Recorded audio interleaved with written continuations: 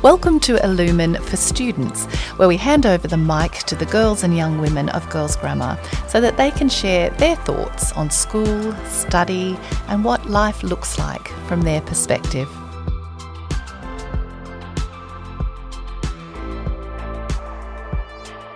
I'm Jacinda Eiler, Principal of Brisbane Girls Grammar School, and today I'm joined by three of our students.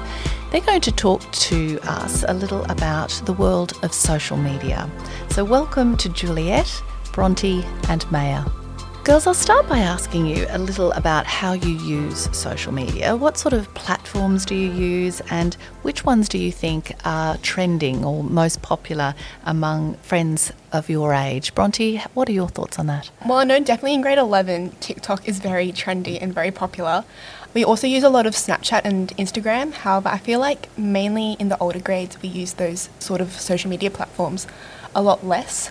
And we probably use TikTok a lot more now, which is more like, watching the videos and engaging with different people from all around the world, I would say. So we use different platforms at different ages and stages? stages? Yeah, definitely. And you see the evolution of that. What about you, Juliet? Are you on social media and what sort of platforms are you engaging with? I would say the same as Bronte, mostly Snapchat, Instagram and TikTok.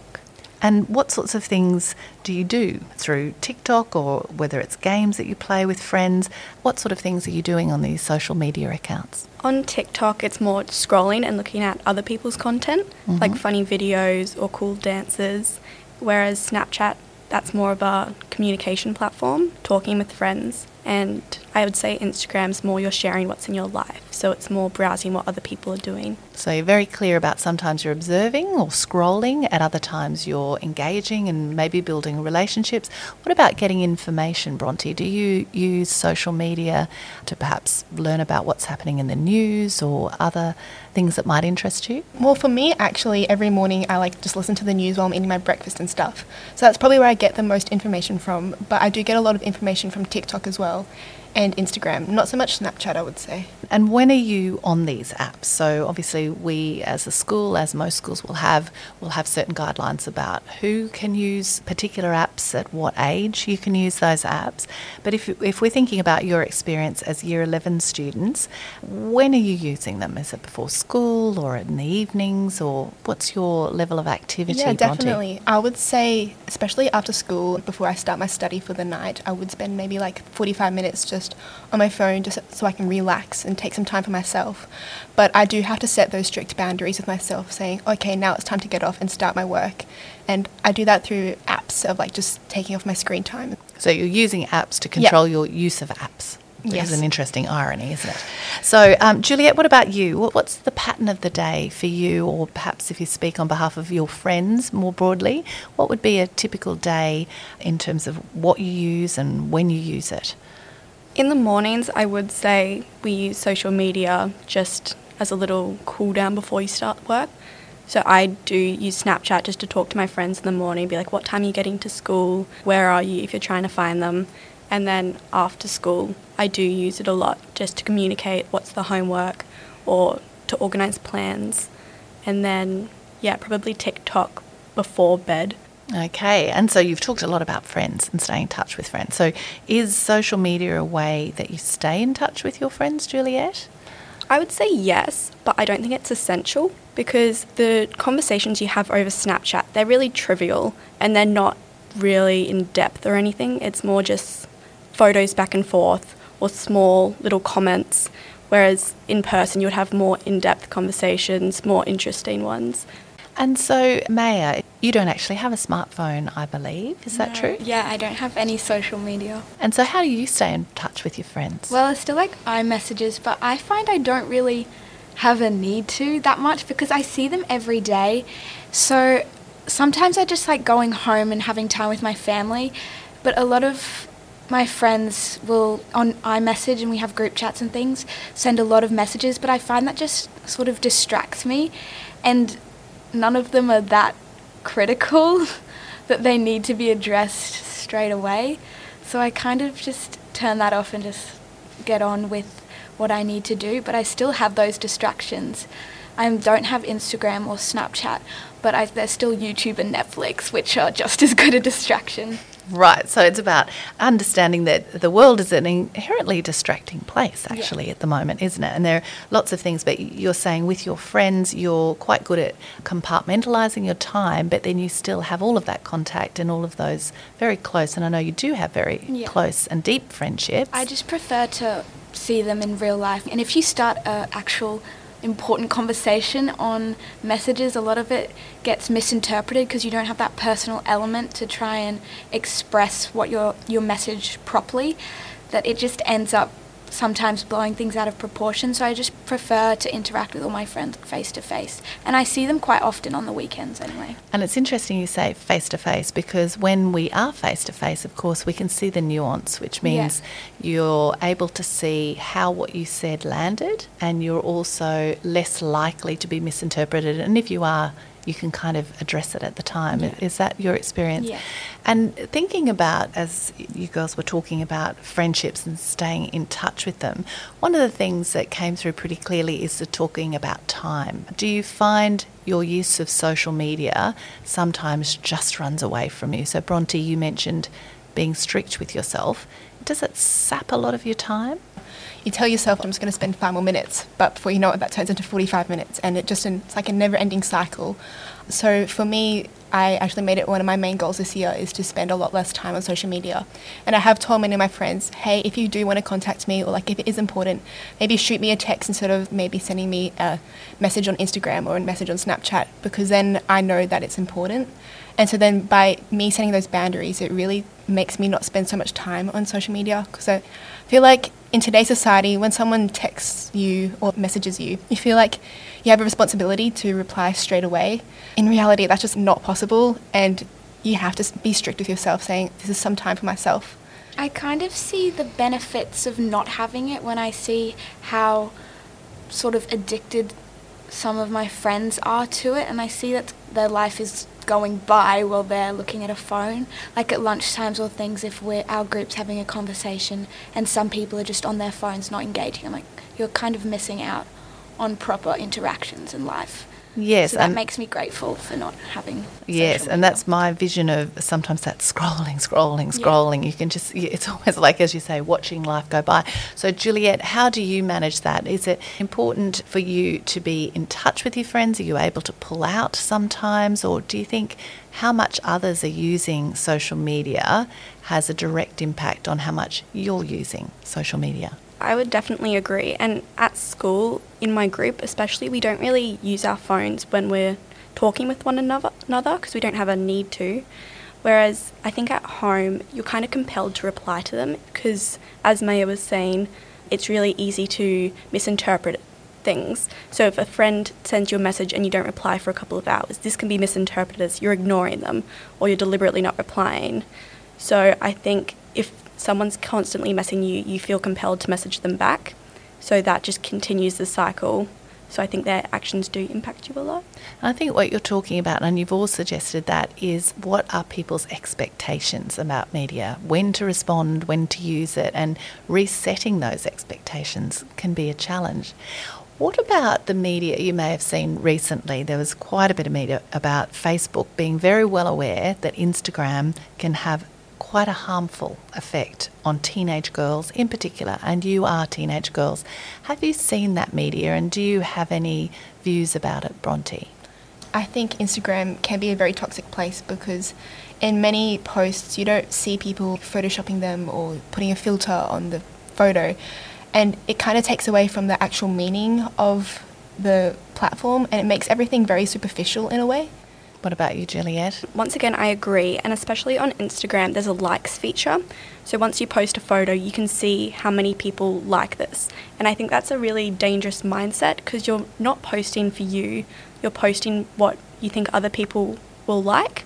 And it's quite hard, especially for young minds, to define themselves by a number of how many people enjoy your life. Which I don't think is good. And it's natural to want the affirmation of our friends, and particularly as a teenage girl, but it can be quite a challenging thing to manage. And as you said, Bronte, the superficiality of Instagram, we understand it, but it's still deeply absorbing, isn't it, in many ways. What about you, Maya? Have you heard about the media coverage about Facebook? I have, and I really do understand why it is so toxic, because even though I don't have it personally, sometimes I scroll through my friends, or my friend and I discuss something that was posted on it, and even though you inherently know that what that people are posting, like influencers and things, is photoshopped and edited, you still subconsciously compare yourself to them, even though you're aware that's not genuine. And I think it creates a lot of problems, but I also do see the positive aspects of it, because it does give you a chance to just express yourself and what's happening in your life and share that with people. And I think that's a challenge with all these things. They're never all good or all bad, Yeah. but they're compelling, aren't they? And I think we all acknowledge some of the difficulties associated with our use of social media, and the real challenge is, how do you address it? So it's not going to go away. It's part of our life for the rest of our life, presumably. So Bronte, do you have any advice, particularly because we're really talking to students of your age, about how they manage their use of social media? Like I've been saying, maybe just set those strict boundaries with yourself and let your friends know, hey, I'm not always on social media, and that's completely okay. I do have a life outside of what's on my phone, and I do want to enjoy that life outside of what's on my phone, and I don't have the need to be telling you all about it, or I don't have the need to be posting about it. And what about you, Juliet? What sort of guidelines or what sort of advice would you have? I would say when you're at home, really cherish the time with your family. I know at dinners, it's a no phone policy for us, so you get to experience the genuine interactions. So it's about separating your life from your phone to real interactions. I think that's a fantastic line, separating your life from your phone, Juliet. Maya, I'm sure there were, I won't go into asking whether you had any conflict with mum and dad over a decision as to whether you got a smartphone or not. When I was younger, I was so resentful of it. Yeah. But now that I'm very grateful for it, because I feel like there's enough distractions in life. I don't want to add more on that I have to worry about. And that's a very natural and normal thing, to challenge maybe what mum and dad decided, then perhaps to see the wisdom of it. What do you think, Maya, though, is something positive? So, maybe when you were younger, why me? I haven't got a smartphone. But what's something positive that you've experienced because you don't have a phone or access to social media? I feel like when I do talk to people, I feel like it's so much more special and meaningful, because I don't interact with them very much when we're not at school or doing something together. Beautifully expressed, because as you get to the end of year 12, of course, parents won't have much say. After you finish school at the end of next year, you will be autonomous in many respects and independent and making those decisions for yourself. But while you're still in the home and still within a school environment, we know the online landscape continues to change, and there can be a bit of a gap between what young people know and understand and experience on social media and the parents, because quite frankly it's hard for the adults to keep up with what's happening. Is there anything that you think it's important for the adults in your life to know about social media, or is there any advice you'd have for them? I would say that you can't blame everything on social media. If something goes wrong, it's not because I was on my phone too much some of the time. Of course, there are issues associated with it, and there are boundaries that need to be set. But I think it's important for children to set them for themselves. Otherwise, if a parent is saying you can only have half an hour on this and then nothing else for the night, I think that will create a bit of resentment. Whereas I think a discussion is more necessary, and be like, I think it's more fair, maybe an hour, just because I want to talk to my friends, I want to have some downtime on my own. And what about you, Bronte? Good or bad? Is there anything that you think it's important for your parents, your teachers, the adults to know about social media? I reckon in the younger grades especially, it is good for the parents to set those strict boundaries, because in the younger grades, I know especially for me coming to grammar, I was like, oh my gosh, I want to get as many friends as possible, and my first thought was I'll do that through social media. So then we can really get caught up in, I have so many followers, or this is how many people I talk to. However, I reckon once we do mature and once we do expect those life achievements like learning to drive or going to your first party and all that sort of stuff, it is good for the parents to let go of some of those boundaries, because like Juliet was saying, it can create some resentment. And what about you, Maya? If you think of, I guess, some of those younger girls who are just getting ready to come into Year 7, and we've had our house afternoon teas and orientated all of these excited new students, 12-year-olds, what advice would you have for the parents of those 12-year-olds as they're stepping in to secondary school and maybe getting their first smartphone or maybe getting onto social media accounts for the first time? What would you want the parents to think about? Well, I completely agree with Bronte about having those parent-enforced barriers earlier on when they're still kind of susceptible to influence. I think it's quite important to maybe limit their access to social media in the earlier grades, because 12 is still so young, and I don't think when you're coming to a new school you need all those outside influences on your life, and I think you should just focus on the new environment and less on the online environment when you come into school. So I think, personally, younger girls, 12 and 13, it's not the best idea to give them a lot of freedom on social media, because it's just inviting bad influences. Also, I do acknowledge that there's a lot of positive influences, but at that age when you're so susceptible to other things and you're kind of growing into who you are, I think it's important that just you let things that actually matter influence your personality instead of things online that don't actually matter in real life. And did you have any difficulties with friends in those early years, not having a phone and being different? I felt a lot of FOMO, because people would talk about things and I'd be like, oh, can you show me? And they'd have to show me secondhand after it, and I'd be like, oh, that's what's happening. But it's kind of just become a joke between my friends. Now they send something on to me if they know I'll find it funny.